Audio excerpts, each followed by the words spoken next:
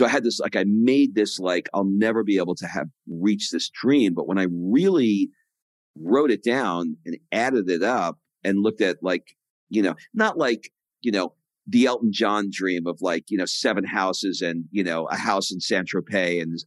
But like the next thing, like, what was the next thing that you wanted? And I looked at that and I was like, oh, it's really not that much. And it motivated me to say, I think I can do this, Are you looking for freedom? Freedom from the daily grind and hustle? Or just finding a way to live the life you always wanted? Then join us on the Investing for Freedom podcast. Our host, Mike Ayala, will help you discover new ways to find freedom with tips, insights, and interviews. You'll learn the exact systems he's used to travel the world and live his best life. True success and happiness are all about freedom. And here's your roadmap on how to find freedom on your own terms. Welcome to the Investing for Freedom podcast. Here's your host, Mike Ayala. Thank you for joining me on the Investing for Freedom podcast. Today we have a returning guest, Rob Murgatroyd, who I am so excited to have on the show and to bring you this episode. Rob moved his family to Italy, and this was one of the most downloaded shows that we ever did, the previous one. And I think it's because he's got such an amazing story and just the way that he lives his life. This guy was a chiropractor, surrounds himself with amazing, just super successful people, moved to California, shut down his chiropractic practice, and him and his wife have just always loved Italy. They ended up moving to Italy, and now they are just immersed in that life. And I'm not going to take a bunch of thunder from the story because we will get into it. But I decided to bring Rob back because, number one, he's become a great friend. Number two, again, you guys love the show. But number three, he is really just settling into that Italian lifestyle. And I think that there is a bunch that we can learn from slowing down. This is the Investing for Freedom podcast. And I think most of us are chasing that freedom. And we typically think that that is just a financial freedom number, but really it's not. And like I talk about so often here, I think there's a bunch of different forms of freedom: geographic freedom, relationship freedom, time freedom, financial freedom. And Rob just exemplifies all of that. So let's get into the episode. I hope you enjoy it. And without further ado, here's Rob Murgatroyd. Mr. Rob Murgatroyd, thanks for being back on the show, man. I'm really excited about this one. I am more excited than you are, probably. Well, that's good. No, it's always good to have an excited competition going on. I love it. Karen and I used to always joke around. I'm the most humble one. No, I'm the most humble one. Just ask me and I'll tell you. Yeah, exactly. I love it. Well, I'm glad we got our tech figured out this morning. So let's get into it. So, dude, I've got a million questions for you, or maybe at least 5 or 10. But yep. Give us an update. So you've been on the episode before. It's actually one of our most popular episodes, which doesn't surprise me because your and Kim's story is just phenomenal. And this is the Investing for Freedom podcast. And I think people are really, looking for freedom. And I think sometimes we get so focused on the financial freedom and we forget the why. So, I mean, that's really whenever I listen to you, which by the way, I am a stalker of you because I just get so inspired by your stuff, but give us an update. Where are we at? Thanks, man. I think, the reason why I reached out to want to do this again is because that last interview was so popular. I had so many messages from your community in just the most humble, honest of ways. And there's just been some realizations that I've had since the last interview that I thought we can chat about because it did so well. But for those people who have not listened to the interview, I'll give a little catch up. I was a chiropractor for 25 years. And if, one more person said to me their neck or back hurts, I was going to shoot myself. I couldn't do another day. And I always had this dream of wanting to live on the West Coast. If you saw like a Sunkist commercial, like that was my life. Like I wanted that life. And for a multitude of reasons, I was just never able to sell the chiropractic practice. And the two main reasons are when you graduate school as a prospective chiropractor, you're buried in debt and you're not going to get a loan for an established practice in most cases, because you probably have $200,000 or $300,000 in debt. And if you are an established chiropractor who's doing very well, you don't need my practice. So, and then when you combine it with the third element, which is that people go to their chiropractor because they want that guy. It doesn't have much value when you're not the guy anymore. So it was really, really tough. And we tried so hard, so frustrated, for like the last 10 years. I was like, just get me out of this. I want to do something else. Not that there's anything wrong with being a chiropractor. I was just tired of it. I want to do something else, very monotonous. And one day my wife came home from yoga and she's like, that's it. We're done. We're not going to do another day. And I was like, what do you mean? She said, well, my mat was talking to me in yoga and we're done. It's over. December 31st. Now this was, mind you, this was right around the middle of November. And she said, I don't give a shit if, we can't sell it. I'd rather live in a box than do this another day with you this miserable. Mm-hmm. So we agreed that we were going to do it. And, she said, and then we put it up for sale, and it wound up. We wound up selling it to the chiropractor across the street. That's how we wound up doing it. Which is funny because I didn't even think that guy liked me. But we sold it to the guy across the street, and we basically sent our patients over to him, and it was good for everybody. And I said, all right, well, we're going to go to LA. And she said, well, I have one request. And I was like, what's that? And she said that we can spend 3 months in Europe. And I was like, okay, where do you want to go? She said, I've always wanted to try Italy. Mm. So we went, and it was an amazing 3 months because that's all you're allowed to stay. I know you were mentioning your daughter's going to be going to Ireland. And really, unless you're on the student visa or something, all you can do is 3 months. And it was a magical 3 months, man. We felt deeper in love. Life was relaxed. It was happy. And I was in like conflict because I remember talking to an attorney who was here that a friend of mine who I met here introduced me to. And, I said, if I wanted to stay, like, could I do that? But at the same time, I was talking to real estate agents in California, like looking for property there. And, it was just this push and pull, but I had my eyes on going to California. And 90 days was up, and we went back to LA. And there was like a sharp change for me from La Dolce Vita, which means the sweet life, right? To La Dolce California, and I just got there and I just felt like I needed to keep up, I always felt behind. And I wound up booking myself like every minute of the day in an effort to make more money, really make more cash. I started doing coaching, and I just wound up getting focused on money and not on life. And one day I came out of a coaching session. I had like 2 minutes in between sessions. And my wife looks at me and she goes, you know what? I said, what? And how the look of your wife. And I said, what? And she said, I like you better in Italy. And I was like, what is that supposed to mean? She's like, I like you better. And I had to go back to the coaching call. And then that led to a lot of soul searching and a lot of thinking. So I'll pause it there because I know you probably have some questions. Well, yeah, I've got a ton, but So I've been thinking about this as I'm listening to you. And I've been noticing, maybe it's my reticular activator activated, but I've been noticing lately a lot of people saying, I don't know what I'm supposed to do. Mm. And I'm really curious, just having, understood and known your journey. I've really been troubled by that statement lately, like supposed to do, because I feel like so many people are on this like, and whether it's a faith or whether it's a, an idea in their head that we all like, I believe that we have like this, like, linear point A to point B path. And I get inspired listening to you and listening to Kim and people like you, because I don't know that supposed to is, and I don't think anything's right or wrong, but I'm curious what your thought is. And you're the first person that I've asked this out loud. I've just been pondering it for the last few weeks. Like, what do you think of when you hear somebody say that, or what are we supposed to do with this?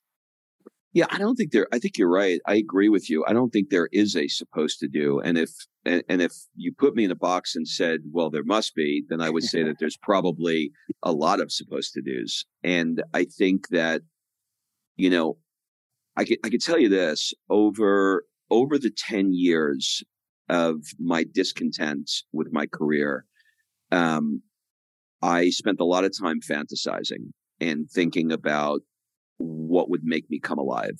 And I did all sorts of things. I used to call it like take a bite out of the apple. And if you don't like it, spit it out. And I remember once I went to Ibiza and I saw all these DJs that were like mixing music. And I was like, I wonder what it's like to DJ. And so I hired a DJ, and long story short, it wound up doing really good. And then I started putting my mixes on the internet, and a local club called me and I started playing in the club, and then I wound up touring as a DJ. And then we had a kid, and coming home at 4 o'clock in the morning, after 20-year-olds fist pumping on ecstasy was a different life.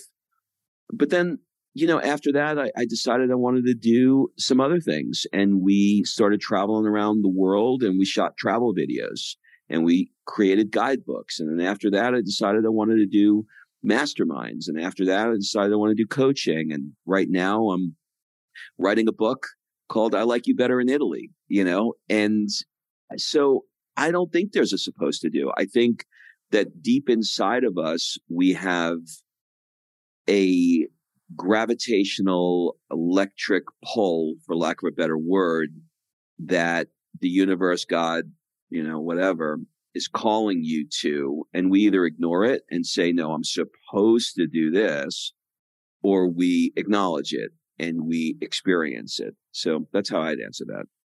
It's interesting. And again, I think this is a great conversation for my community, because I think there's so many people that, even really successful people that have, and your story resonates, but they have successful businesses and they've got great investments, or they're, like really high earning W-2.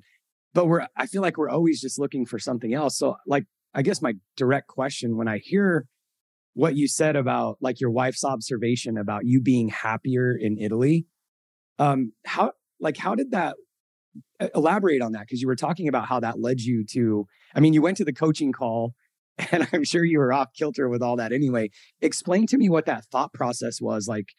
Number one, she kind of just rattled your cage, but how do you speak to somebody that's like, whether their wife sees it or they see it, they're unhappy in their circumstance. Most people will just stay there. They'll just stew in their unhappiness. But the thing I've noticed about you is like, you guys are action takers, and you're very clear when you want something. Just having talked to you, like, you're very clear on what that is. You get really clear on it, and then you just make it happen. So explain to me like what that journey looked like after your wife said that. Well, it was like soul searching. Like, I really had to do some deep soul searching. And I remember I talked to one of my friends. A lot of times if you take the time to journal, I'm a journaler. I journal in the morning, and I will, I'll ask myself a prompt at the beginning of my journaling, and I'll try and just journal out the answer to whatever the question is.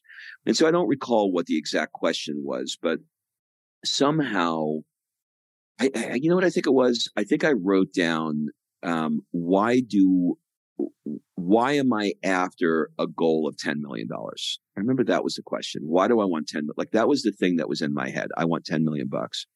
And when I asked that question, I remember talking to a friend of mine, and he said to me, I'll never forget this. He said, well, where did that come from?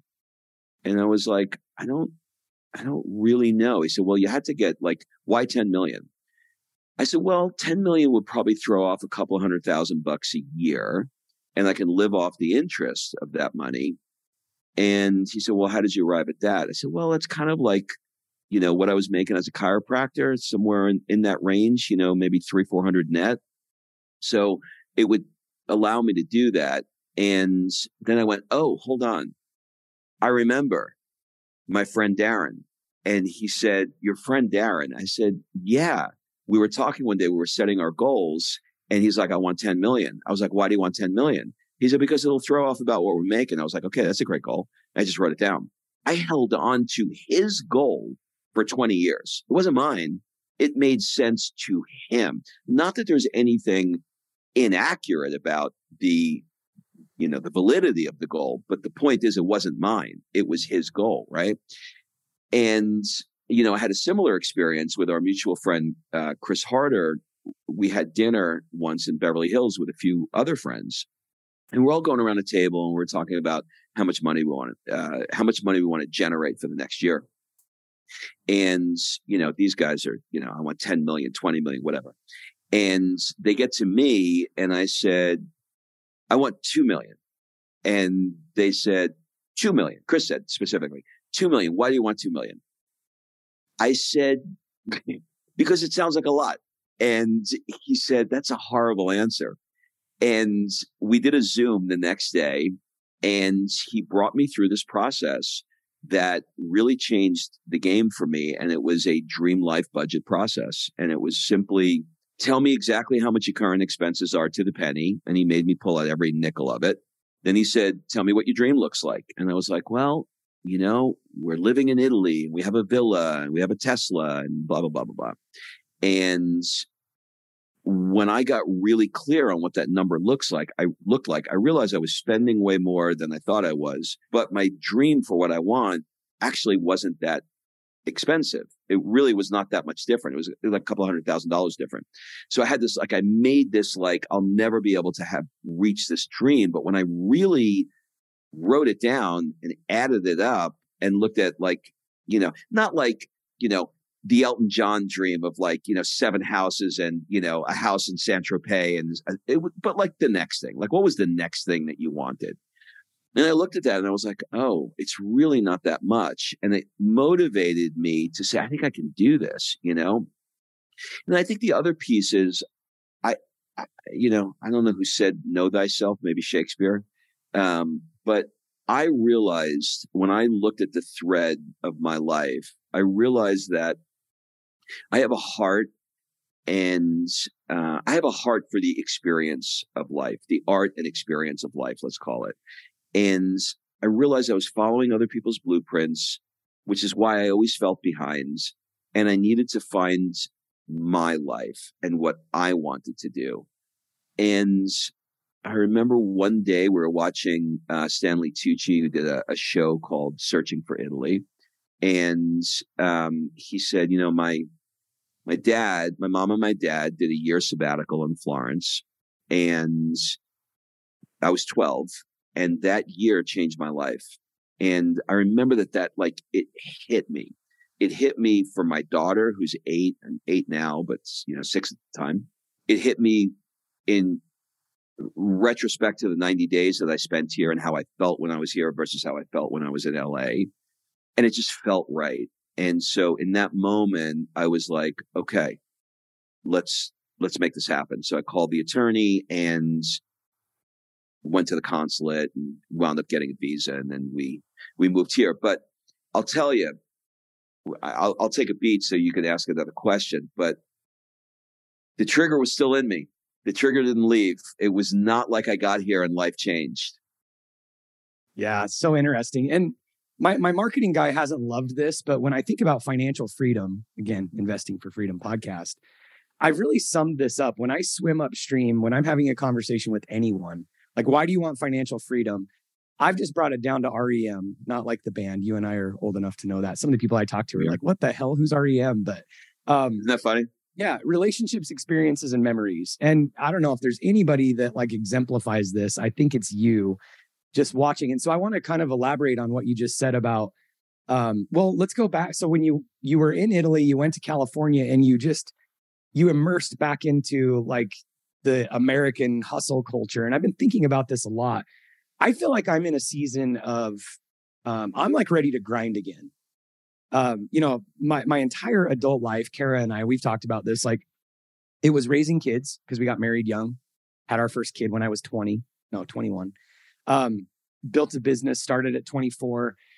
Our youngest is leaving the house. And I'm kind of at this point where I'm actually really struggling. And I don't want to turn this into a coaching session, but I'm really struggling because this version of me that I built has been very I've had some success and we've built businesses and investing, but I've traveled the world with my kids. I've been present. We've had dinners together. Like, I feel like I've been very present. In fact, I actually think the one area that kind of lacked in my world was, friendships and that kind of stuff, because we were so focused on business and kids that I think I lacked on some of the personal friendship stuff. But I'm kind of in this season where I'm like, I'm ready to like go big, but also like I'm really I don't want to get back into like, this hustle culture. And when you're talking about like going from call to call. So I'm just curious, I'll toss it back to you. But Italy slowed you down for a minute. You come back, you're better in Italy. I love what you said. You didn't just get into the Italian culture. So I'd love to hear a little bit about what that process looked like for you and some of the realizations and maybe the differences in the culture. Yeah. I mean, the first thing is you're in an interesting stage now. How old are you? I'm 44. Yeah, that's right. That's it. Like, it's that 40 to 50 range. The kids start getting out, unless you're old me. Are you saying I should get a Corvette and like an earring? Yeah. Yeah. But when you really, really think about those things that you mentioned, so a couple of things come to mind. The first is defining when enough is enough, right? So if you ask any entrepreneur that's in our world, they're going to be like, it's never enough. I always want to grow and I'm always going to do more. And there's so many more Tony Robbins seminars I could go to, it's Impact. Never enough. Impact. I want to legacy. I want to play bigger, all these things. But what I realized, I'll give you an example.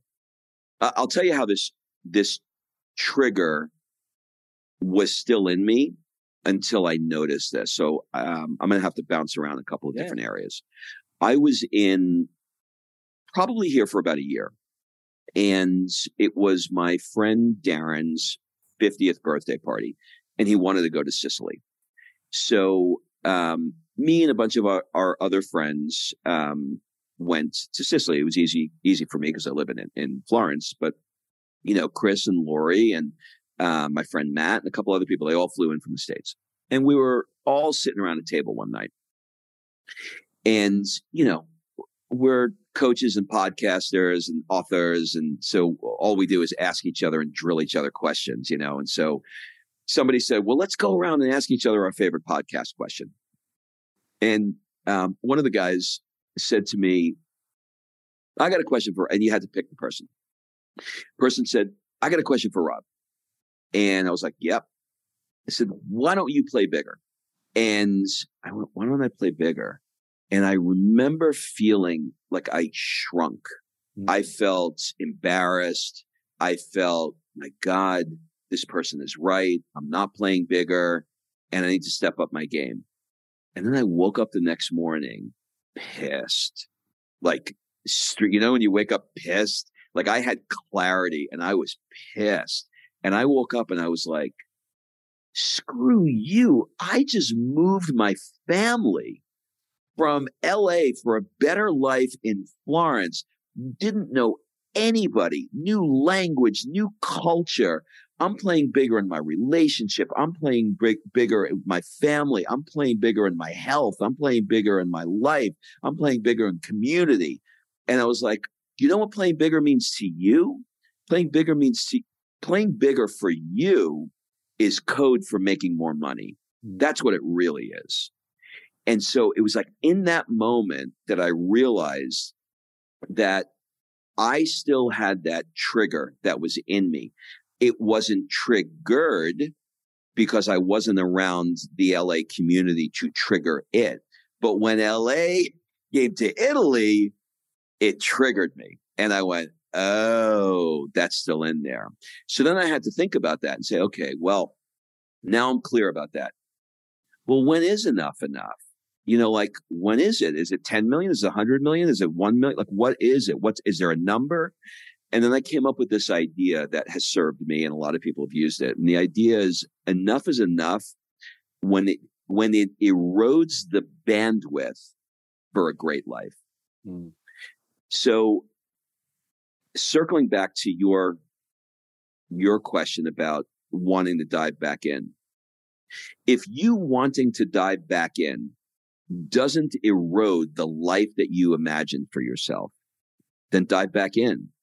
But if you're working because you haven't clearly identified all those categories of your life that you want to fulfill that have nothing to do with work, but your actual life. I want to learn about wine. I want to travel. I want to learn another language. I want to, whatever it is. I want to write a book. Whatever the non-work related things are, if you were to write a vision, a one-page narrative on what your life looks like that has nothing to do with work, that got you excited, and then you looked at work. If that work erodes the bandwidth that you have to accomplish what's in that vision, for me, enough is enough. And so, I've carved out things now in my day that are, I wake up, I take the kid to the bus stop in the morning. I spend an hour with the wife having coffee. I write my book for 2 hours. I go to the gym for another couple hours. I come back. I work maybe 2 or 3 hours, and that's it. So when somebody asks me to go speak, at a John Deere convention for the $15,000 that they want, I got to get on a plane, fly there, go to Nebraska, and talk to these guys, and then come back. Right? Well, that completely erodes in the life that I envisioned for myself. So for me, enough is enough. The Italians, the word for enough is basta, not pasta, but basta with a B. Basta. It's enough. Does that make sense? Yep, totally. So it's kind of funny because even as you're saying that, I was on a walk yesterday morning, and because we're doing 28 hard, not 75 hard, but 28 hard because we're going to Lake Powell and we just want to do a reset and a cleanse and all this stuff. And so I'm on a walk. And I see this guy walking, and this is the first time I've said this out loud too, but I see this guy and his wife walking, and it's like 9:30 in the morning, and I start judging him, Rob. I'm literally out walking, and I'm like, what does this guy do? Does he even work? Because he's out walking. He's out walking with his dogs and his wife and his kid. I'm like, well, maybe he only, maybe he works the weekends. And I realize as I'm listening to you, I didn't even really process what I was thinking about this guy yesterday. What just really is not even about that guy. It's the mindset that's in our brain, 9 to 5. It's so programmed. I feel like this is just a system that we've created. So I'm really curious in Italy, how did they preserve this, and what is this? How did we get here? You have to really look at comparing apples to apples, right? We are apples and oranges. The Italians versus the Americans, just in terms of the country. And there's a reason for that. So Italy has been around. I mean, the place I just told you in Sicily, we went with Chris and Lori and Matt and Darren, a bunch of other guys. We went to this Colosseum. It was 3,200 years old, 3,200 years old. It's an outdoor amphitheater. Okay. America's 200 years old. So this country is 3,000 years older. Well, what does that mean? It means that it has been through war, famine, invasions, and they hit a point here, particularly in Florence, in around the 1400s, where they came out of the Dark Ages and the Middle Ages, and they said, "That's it, no more, we're done." And they started something called humanism, which is exactly what it sounds like. And you've heard the term the Renaissance. Well, it started here in Florence. And the Renaissance was basically, we're going to value art, culture, wine. And so what came out of that is Michelangelo, Leonardo da Vinci, and everything from there went straight up through to Ferraris, pizza, opera. It was all invented here because they hit a point where they said, no more. When you look at America and you look at where we are and this level of unrest, they had unrest here for thousands of years. And we're just in it right now in America. There's Zero shootings in Italy. Zero. Doesn't exist. There's not one. And in America, I think last year there was 705 mass shootings. It's unbelievable when you look at those two. The Surgeon General just said that loneliness is the biggest epidemic in America right now. So when you look at America, America was founded on what they call rugged individualism, rugged individual. We have the fences around our house. I'm not going to ask you for help. We get in our cars, we go into our suburbs, and we're alone. That is not the way it is here. When you talk about the guy who is walking down the street and you looked at him like, what does he do? It is the most asked question that somebody from the US asked somebody. And I did it too for the first 2 years until one time somebody said to me, we don't ask that question. And it was a friend. And I was like, and I was embarrassed, but I was like, what? I know that. Nobody's ever asked me what I do. Why is that? He said, because when we get together because we want to get away from work. We get together because we want to blow off steam. We get together because we understand that work has us bound tight and we need the interaction with each other to talk about life and food. All they talk about is food. I've had more conversations about gelato and olive oil than I've ever had in my life in the last 2 years. It's all they talk about. Because they recognize that they don't do anything too much. They don't eat too much. They don't drink too much. They don't work too much. They have recognized true balance in life, and they don't care. They take the month of August off. The country is closed during the month of August. At noon or 1 o'clock the latest, stores shut down and they reopen at 3 and 4 in the afternoon every day. Monday morning, the stores don't open until 12 or 1.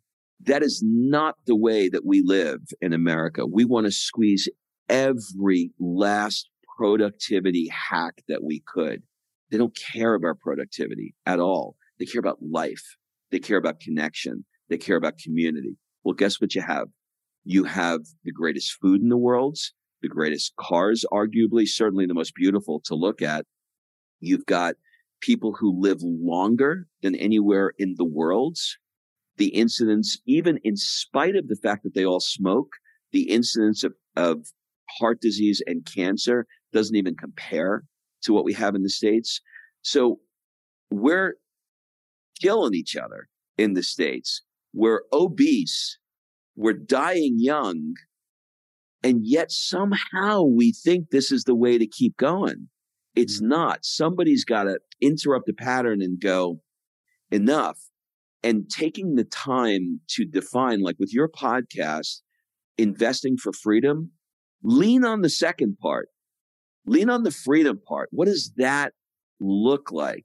And to think, like Bill Gates just last week did a commencement speech at a college. And he said, if I could tell you one thing, I wish I took more time off. And I know you think it's easy for me to say because I'm Bill Gates. He said, but I can tell you, I remember looking out in the parking lot and I'd look to see who came in early and who left early. And he said, I just realized now that life is meant to be lived. And it is, so that's my 2 cents. That's so good. I remember when I lived in Phoenix, Karen and I got recommended by an Uber driver, actually. Hey, you got to go to this Italian restaurant and it's in Scottsdale. I don't remember the name of it, but he's like, it's like legit Italian. So we went there and I was excited to eat legit Italian food. But what I didn't realize is it's like legit Italian. The server was like, this is the last day that we're open. And I'm like, what do you mean? And he's like, we're closing for 45 days. And I'm like, why? And he said, well, we all go back to Italy every year for 30 days. And they like literally shut their restaurant down. And this was mind boggling to me because I'm like, you can't do that. Mike, I walk out my door. They call it Ferragosto. Ferragosto means August 15th in Italian. I walk outside my door. They take a piece of paper and Scotch tape and they write Ferragosto on the door. That means goodbye. They don't give a shit. They don't care at all. We're gone. And they leave for the entire month. And then they come back and they open the door. And guess what? Nobody dies. They're out at the sea and and they all go to the sea, right? Because it's hot. And they love life to the fullest. And so anyway, this is my second year here. The entire group of friends I have, I don't know what any of them do for a living. Wow. I swear to God. One night I was having a conversation with this guy. We went out to dinner. Alberto is his name. And we were talking about, somehow bonds came up. And I was like, you really know a lot about bonds. He said, I've been doing it for 25 years. I said, oh my God, we've been friends for a year. Are you a bond broker? He said, yeah, I'm a bond broker. I was like, I never even asked you. He said, well, that makes sense. Like it doesn't come up. And I don't even think about it coming up. That is not where the conversation is until somebody from America comes to visit me. And then it just always comes up. So I got this other theory that I call nature, nurture, and neighborhood. So like you can't change your nature. Like it's just, you can work on it, but it's tough. It's kind of who you are. You can't change your nurture. That's how your mama and daddy raised you. But when you change your neighborhood, everything changes. And I know that if you put me back in LA, I will be triggered by the surroundings and I'll fight it. But eventually LA is going to win and I am going to feel less than, I'm going to feel behind. I'm going to feel lonely and I am going to just get caught up in that world. So forcing myself, and I'm using forcing in quotes, but forcing myself to live in an environment that values life at the level that Florence, where I live in, values it. For me, it's like, how the stock market has curbs. It can't go too high or too low. For me, these are like the curbs that I have in place that keep me from going too far off the rails. Yeah. So I guess a loaded practical question. I have 3 friends that, you would probably recognize their name. 2 of them are extreme, have 18 different passports, have renounced their US citizenship. So when I hear that, give me some practical, how do other than relocating to Italy, when you say that, when you go back to LA is going to win, let's circle back. What do we do? Do we have to go to Italy? No, you don't have to go to Italy. And I think the answer to that is taking the time to identify the areas of your life that you want to improve and getting a clear vision for what each of those areas look like and fighting through business. It's kind of like, guys always go to the gym and they always work, their chest, and girls always go to the gym and work there. It's like the muscle, Yeah. So when I get a coaching client and they reach out to me, they're like, okay, here's a better example. When I have guys who cashed out of companies and they're like, okay, I got all this money, so I'm going to live the Italian dream. I'm going to move to Italy. I'm going to move to Tuscany, right? I'm going to buy a villa in Tuscany. They struggle. They really struggle because they don't know what to do. They don't know what else to do other than work. And so guess what? Sometimes they lose and they just open another company and they do it again. And the wife says, I'm out of here. And they wind up getting I've had it happen 3 times where the wife said, you said this was over. You said this was the last one. And they didn't. It's because they don't know what else to do. They haven't identified. They've gotten really, really clear about the departments in their business. They got really clear about, what marketing does and, what advertising does. They understand all the areas of their business, but they're not clear on their life and they're not clear on what they want to learn, where they want to travel to, if they want to learn about, whatever. They don't know what it is. And if you don't know what it is, you're just going to default to what you know, which is work. Mm-hmm. You're just going to keep doing it. Yeah. But what are we working for in the first place? So no, you're not screwed, but you have to take the time to get clear. And I think I love investing for freedom because it really, what I hear in that is work hard, play hard. That's just, like one way of looking at it. And that freedom piece is what is freedom? Mm-hmm. Is it Bill Gates? Is it Elon Musk? Is it me? Is it you? And everybody's different. Everybody has their own version of what that looks like. And for me, I quantified it and said, I know that if I generate $350,000 a year, I am living a life beyond my wildest dreams. Now it's up to me. Am I going to try and make that 350, 700? Or am I going to allow that 350 to just be 350? And when I hit it, I'm going to lean into it and I'm going to find new ways to explore my life and to do something more meaningful. Yeah, it's so good. And I sold my business in 2014, and I've often said it was the best and worst day of my life because I had never really thought about, who is Mike outside of this business? And 2 years, like literally 2 years of like, what's next? Who am I without this company? And so I think that kind of anchored me. What's some practical, so obviously you have your coaching, you have your trips, which we haven't even touched on, but I have a question around that if we get to it. But what are some practical tools that we can utilize to go through that process of finding, what is it for us? And one little sidebar, I was just having this conversation yesterday. One of my greatest mentors worth, $250 million. 2 years ago, I was in his living room in Steamboat and somebody asked him the question, when is enough enough? Oh, that's so funny. Yeah. And his answer was, you know what? I have enough. He said, I'm having fun. I'm enjoying what I'm doing. And when I'm no longer having fun, when I'm no longer enjoying this, then that's when enough is enough for me. And it's kind of interesting because 2 years later, I just recently, probably 30 days ago, heard him say that, he's hired multiple people. He's hired somebody, a high performing person to run his fund and has really like stacked people in his organization. And he's like, I'm focused on my kids. He's like, I'm not having fun. I'm not enjoying this. And it doesn't mean that, but he's like, I'm working like 4 hours a week now. And it was interesting hearing that in a 2-year time frame that he made that shift. So what are some practical, Well, listen, what that guy did was he got clear about when enough is enough for him. And he said, I've got enough, right? So he defined it. Somebody else could look at him and say, dude, you're just getting started. Or somebody else can look at him and go, dude, you're doing just fine. Don't worry about it. So the discernments that you have of when enough is enough for you is the first place to get started.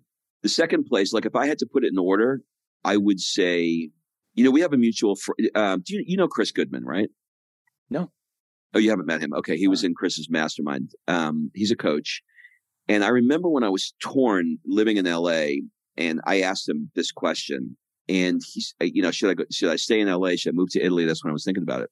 And he said, well, if you had 2 years left to live, and he didn't even get the question out of his mouth, but he said, if you had 2 years left to live, where would you live? Because I said to him, LA feels like a 10 for me. I'm surfing. The weather's great. I got cool friends, but Italy is Italy and pasta and gelato and wine and blah, blah. It's a 10.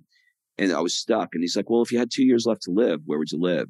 And that reframing made me think about what I would do if I actually had 2 years left. So the first thing I would do is I would actually ask that question. If you had 2 years left to live, where would you live? What would you do? What would your life look like? Those deeper questions.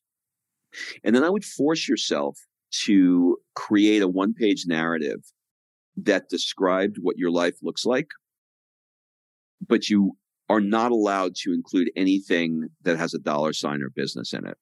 And then the third thing I would do is after I have that, I would make a simple vision board with all the imagery so that you can see it. And I'd hang it in the kitchen and I'd look at it and make sure that it feels right. And if that feels right, then what I would do is say, okay, now let's make a dream life budget. Let's figure out how much that costs and work it out the other way. Instead of working it out from a business perspective, work it out from a life perspective, because your whole podcast, Investing for Freedom, is so they can have freedom. You're not telling them invest. You know what I mean? You're not saying invest to invest. Yeah. You're saying invest to, it's a bridge. Invest to freedom. Yeah. Okay. Well, how about we define what freedom actually means? Yeah. And and be careful because the answers you're going to give are going to be like, so I can do what I want with who I want, whenever I want, as often as I want. Okay, but what does that mean? Yeah. What are you doing with who, where, when? And nobody takes the time to do that because they this is really interesting. One of my friends who's here, he's a big company. And he said, for the last 20 years, we've been asking everybody what their goals are. And we asked them for like a monetary number, like what is it? And he said, we started with junior associates and we went all the way to the C-suite people. And he goes, you know what the number was? And I said, well, I don't know how I can know what the number of junior associate in the C-suite is. He said, it's actually pretty simple. I said, what is it? It's 3 times whatever they were currently making. And I went, you're kidding me. He said, nope. Every goal, if they made 100, they wanted 3. When they made 3, they wanted 9. He said, it is a moving target that you cannot hit. Mm-hmm. Because when you run a marathon, 26.2 miles is there. But when you hit the target, you go, oh, now I want to run 3 marathons. Yeah. It doesn't stop. Yeah. It's interesting too, because I work with this marketing consultant, been working with him for 7-8 years on the capital raising side. And he's been telling me, like, Mike, we need to identify like the 7 levels of financial freedom. And I'm like, well, I have them. It's relationship, it's time, it's geographic. And he's like, no. They have to be like enlightenment. They have to be like monetarily. And I was like, bro, we're not speaking the same language. But it's hard for me to because again, investing, yes, we need to invest and yes, we need money, but like, what's that number? It's so profound and enlightening. In fact, before this episode, there's a good friend of mine who was a dentist that rolled up his businesses to a private equity group. And he literally just put a post in a group that I'm in. And he said, hey, next year's my 25th wedding anniversary. I want some bucket list ideas. My wife has always wanted to go to Greece, but we still have 1 kid at the house. So I probably can't spend more than 1 week. And I'm just sitting here looking at this and I'm like, man, this feels all backwards. It is. It is, because it is the muscle he knows. So he's going to do the same thing. Because let me tell you, it's hard to do the work on your marriage and figure out why you're not in love like you were when you first met each other. It's hard to figure out how you connect with your children in a meaningful way. Like, all of these areas are work. Actually, working is easier in many ways than doing the things that matter in your life. So taking the time to figure out what they are is just so important. So good. I want to be cognizant of your time. What have we not covered that you really want to cover? And I really hesitate to ask you, what do you do? I'm just kidding.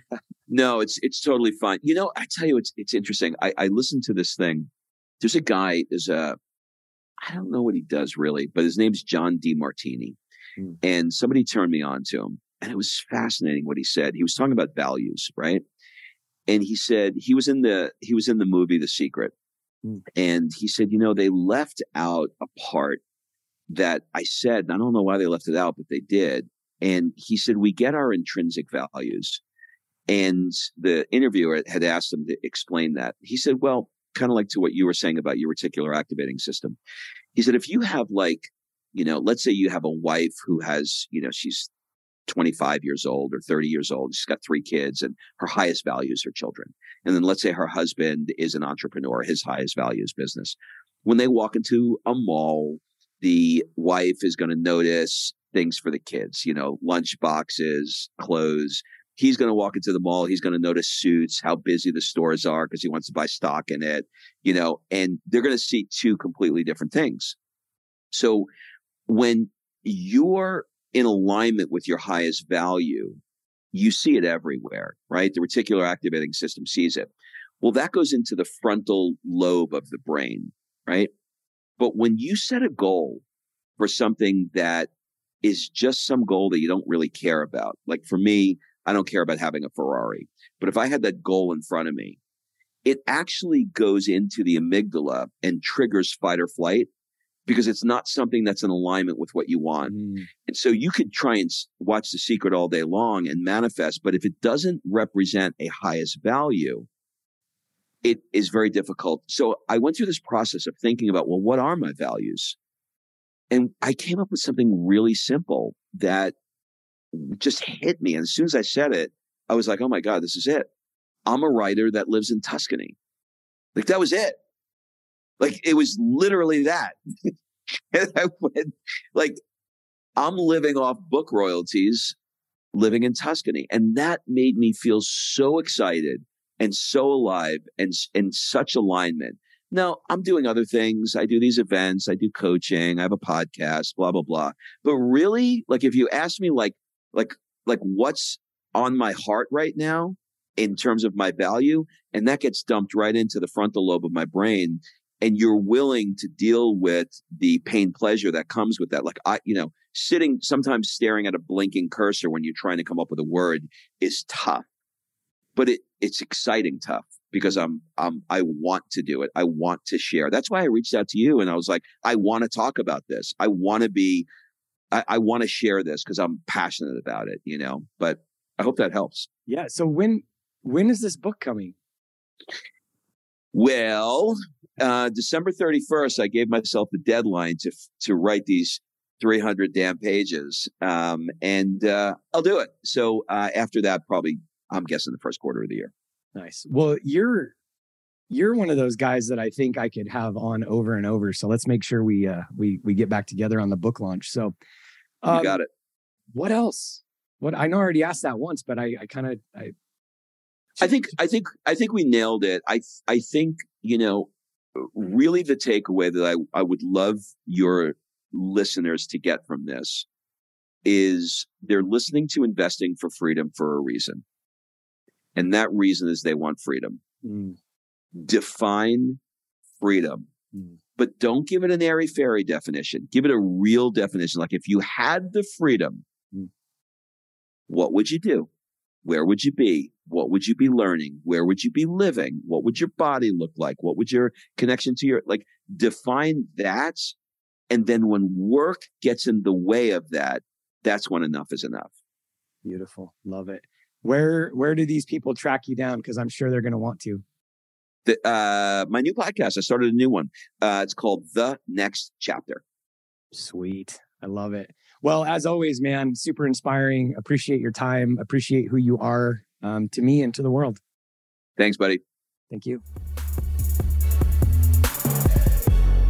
If you've found value in this episode and you know someone who's wanting to start or move further along in their journey toward investing for freedom, I would be forever grateful if you would share this show with them and help me get this message out to more listeners. Also, if you enjoy what you've heard, I would appreciate it if you take 30 seconds and leave me a 5-star review and share this with your friends. And until the next episode, cheers to moving further along in your journey of investing for freedom.